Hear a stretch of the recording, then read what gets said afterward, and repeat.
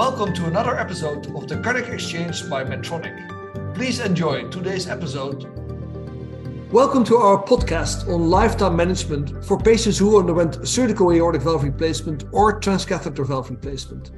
This episode is specifically designed for healthcare professionals who are involved in the care of these patients. We are very privileged to have with us three distinguished panelists who are experts in the field of cardiac surgery and interventional cardiology. Our first panelist is Dr. Michael Reardon, a renowned cardiac surgeon from Houston Methodist Hospital and also a pioneer in transcatheter interventions. Our second panelist is Dr. Bradley Leshnower, a highly experienced cardiac surgeon from Emory in Atlanta, who specializes in complex cardiac valve repair and replacement procedures. And our third panelist is Dr. Sachin Goel, the medical director of structural heart interventions at Houston Methodist Hospital, who has extensive experience in transcatheter valve replacement procedures. Together, they will share their knowledge and expertise on the management of patients who undergone surgical aortic valve replacement or transcatheter valve replacement, including the latest advances in treatment options, postoperative care, and long-term management strategies. So let's dive in and learn more about this important topic.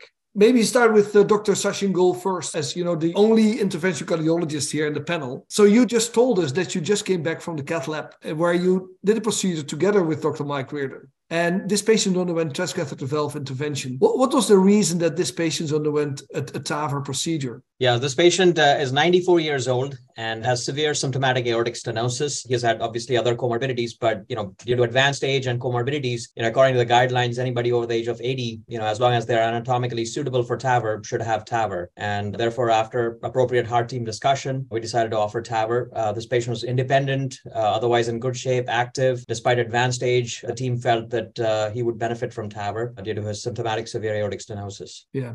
Are you concerned if we talk about lifetime management in a 94-year-old? Is that a concern? At the age of 94, not really, but, we obviously want to treat the patient appropriately and, get him the best result with the best valves that we think will offer him the best hemodynamic benefit. So lifetime management obviously is not a concern or much less of a concern for a patient in their 90s as opposed to somebody in their 60s or late 60s or early 70s. So if you talk about patients in the 60s or 70s, would you then choose another procedure if you talk about lifetime management, or would you still offer a TAVR procedure? So as in the low-risk trials, the low-risk randomized trials, in both trials, the mean age of the patients was 72 and 73 respectively. So patients less than 65 were in fact very few, less than 6 or 7% in the randomized trials. So according to the guidelines, according to the ACC/AHA guidelines, still patients less than 65 should still be considered for surgery as long as they are not high surgical risk candidates. Patients more than 80, we tend to favor TAVR as long as anatomy is suitable, and patients in their age group of 65 to 80,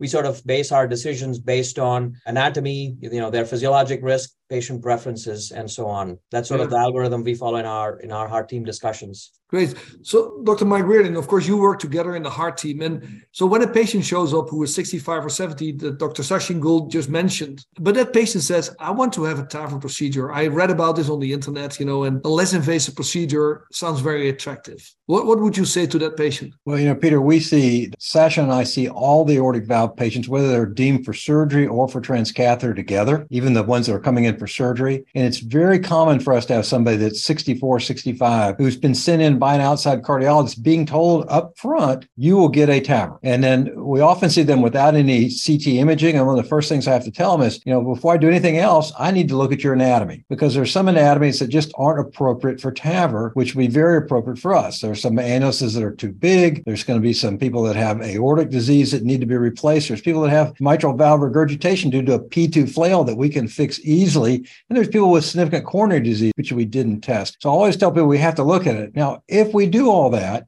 and we find that your anatomy is good for a TAVR that we can do in some way that doesn't cause us to transgress your chest, whether it be transfemoral or transcarotid, and we have a long talk with them, then the answer is, yeah, we'll do a TAVR on them. There have been people I've told them that they would be better with a surgical valve, but the TAVR wasn't dangerous, and we document that in the chart and we move on. There's others that I've said I will not do a TAVR on. Some of those will go shopping. That's fine with me. Most of them will say, if that's the truth, as long as you give them a good reason, we'll move ahead and operate on them. Right. So maybe to Dr. Brett Leshnower. So the 64, 65-year-old that Mike Reardon just described, the patient is, you convince him that surgery might be the best option at this age. Are there special considerations if you think about aortic valve, surgical aortic valve replacement? There's a lot, Peter, of considerations that in the pre-TAVR era were not considered. We have to be better surgeons. We have to put in bigger valves. So the conversation is key with the patient. If they want surgery, in your conversation, if you're putting in a bioprosthetic valve, my conversation goes along the lines of, I want to give you one operation that allows space, should this valve ever deteriorate, that you could have one or two transcatheter valves so that you would never have to have your chest opened ever again. And when you frame your conversation like that with the patient, they understand, and it's very appealing to them and it makes them understand. But you have to look at anatomy, I think, closer than ever before. Most of these patients have a CT, which is very helpful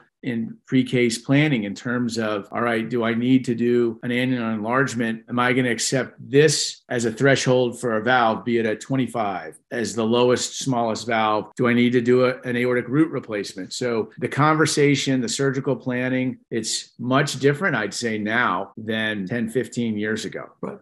I'm sure Mike, with his experience, could actually add to that. Yeah. Well, I tell you, Brad, we get a CT on everybody that we know we're going to operate on. And one of the things we do is we do an area-derived diameter of the annulus and pick a valus valve that has an inner diameter that matches that area. In fact, my minimum valve I'll put in a woman is 23. The minimum in a man is a 25. I doubt Sachin's ever seen us bring anything less than a 23 in a woman, less than a 25 in a man. We do Y annuloplasty in 40% of the cases right now. TAVR has made us better surgeons because we've realized we have to do this if we really want to be competitive, number one. And number two, give our patients the best plan, not just for today, but for tomorrow. And Mike, in the pre-TAVR era, I'm sure you're thinking about these cases as vastly different. Yeah, vastly different. I mean, I tell you, it's very interesting because when Marty Lee and I presented two low-risk cases together, we actually did an interesting discussion on the podium together. And somebody asked him, surgery finally won hemodynamics in PARTNER 3. How did that happen? And Marty said, surgeons have learned to put in bigger valves. And the answer is true. TAVR has made us better. But with the advent of the Y annuloplasty, that's taken it up another notch. Right. So surgeons say, maybe to Brett again, so surgeons said, if you implant a biological valve in a 64, 65-year-old, how many do you see back? There are not that many. And is that a fair assessment that those surgical valves in the 64, 65-year-old will last their lifetime? Not in a healthy one who's going to live long enough, because your mean age should give you another 20 years, 21 years. Good number of those valves are going to wear out. I think the thing we need to bear in mind is that not all surgical valves are the same. Valve durability is a combination of valve design and tissue science. And not all surgical valves and not all TAVR valves are going to behave the same way. And so we wrote our first paper on early trifecta failures in 2017. Won't even use them anymore. I see so many failures. Sachin will tell you, we did one today. We did a TAVR and a trifecta today that had bad AI that had torn the commissure, as we've seen. I think we're going to see the same thing in TAVR. There's some unique design features of Evolute that's going to make it last longer than some of the other valves out there. So again, each valve will be individual. Yeah. But I do think if you're 65, you're only going to most likely get one procedure, not two. Right. But maybe Brett, and then I come to Sachin again. So Brett, the number of surgical valve redo procedures were not so common, actually. They're not that common. But I mean, Brad will tell you, we do redo surgery all the time, partly because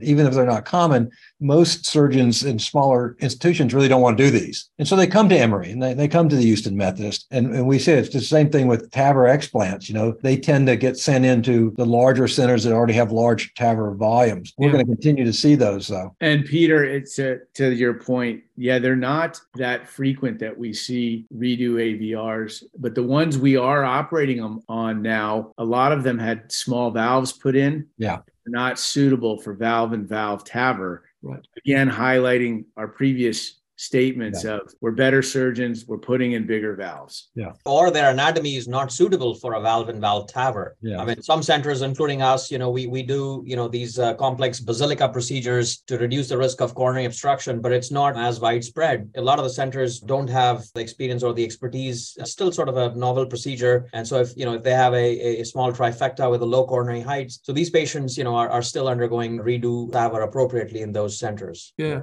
So Sachin, which patients do you refer to Mike Reardon that have a failing surgical AVR? He said, well, a transcatheter valve in a surgical valve might not be the best option. Who are those patients? So we see patients together. Dr. Reardon and I, all of these patients are seen together. Typically, the ones that we will recommend a redo AVR is really those small valves. If somebody is, say 66 or 67 or even 65 and has a small trifecta, say a 21 millimeter trifecta, this is not a fracturable valve. Even if we put a supraannular valve, we may not get a very long-term durable result. In someone like Dr. Reardon's hands, he would probably do a nice annular enlargement, put a nice big valve in there, and the patient will be right for a valve-in-valve TAVR in their, mid to late 70s or early 80s, provided that patient has that type of life expectancy. So typically, I think the redos would be the small ones where we would struggle with a valve-in-valve TAVR or potentially very low coronaries or patients not suitable for basilica or coronary protection. So is the basilica procedure here to stay, or do you hope or expect something else will come in the future? So I think it's here to stay. I know that, the same group that developed the basilica and some other groups are developing a dedicated device. So the basilica is still, a complex procedure for most people. There's a significant amount of technical expertise and challenge, frankly, have to do as many cases to keep up with the skills. But I think there are dedicated devices for this that will probably make this procedure much simpler, more streamlined, and probably more widely applicable to not only the aortic valve, but also the mitral valve, for example, the lampoons and TMVRs. So I think this is technology is here to stay. This will get better over the next several years, and we'll see dedicated devices to be able to do basilica safely. And we actually, Peter, learned basilica from Emory.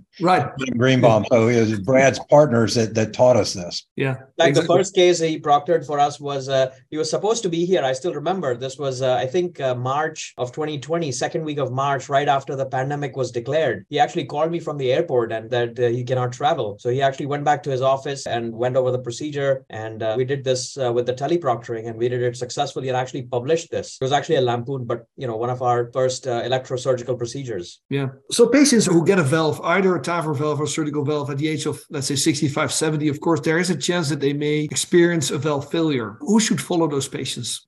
Will they come back every year at your clinic, or is it would you tell them only when you are experiencing symptoms that you need to come back? Because now we have other options. In the past, there was surgery, and when the patient got to the age of 80, 85, and had a lot of comorbidities, there was actually no other option. So how are you following those patients nowadays? So, at our institution, typically in our valve clinic, we typically see them at 30 days and 1 year. So there are sort of two kinds of patients that are sort of followed by, our group. Those patients are still followed within our system, within our Methodist DeBakey system. And then there are, it's sort of an open system where there are, private cardiologists. So, some of these patients are sort of returned back to their primary cardiologists with the instructions that they need to be followed closely with a yearly echocardiogram. And if there's any concern with symptoms or change in the gradients or aortic insufficiency over time, then they should be referred back to the valve clinic. So there are sort of two kinds of patient follow-ups depending on, where they come from. But all of these patients virtually get a yearly echo and a yearly cardiology visit subsequently. Right. Yeah, that's exactly how we follow them as well at Emory. Same model. Okay. Yeah. So Brett, there are patients, of course, who are the age of 50, 55 that need an AVR. TAVR might not be the best option in those patients. Would you recommend still a mechanical valve or a biological valve in those patients? I have a discussion with them and I lay out the pros and cons and let them choose. I think both a mechanical and a bioprosthetic valve are excellent options. Again, when we talk about putting a bioprosthetic valve in somebody that young, you're going to do any extra maneuvers during the procedure to get a 27 or 29 valve in with plenty of space for future TAVRs. And that may be a Y annular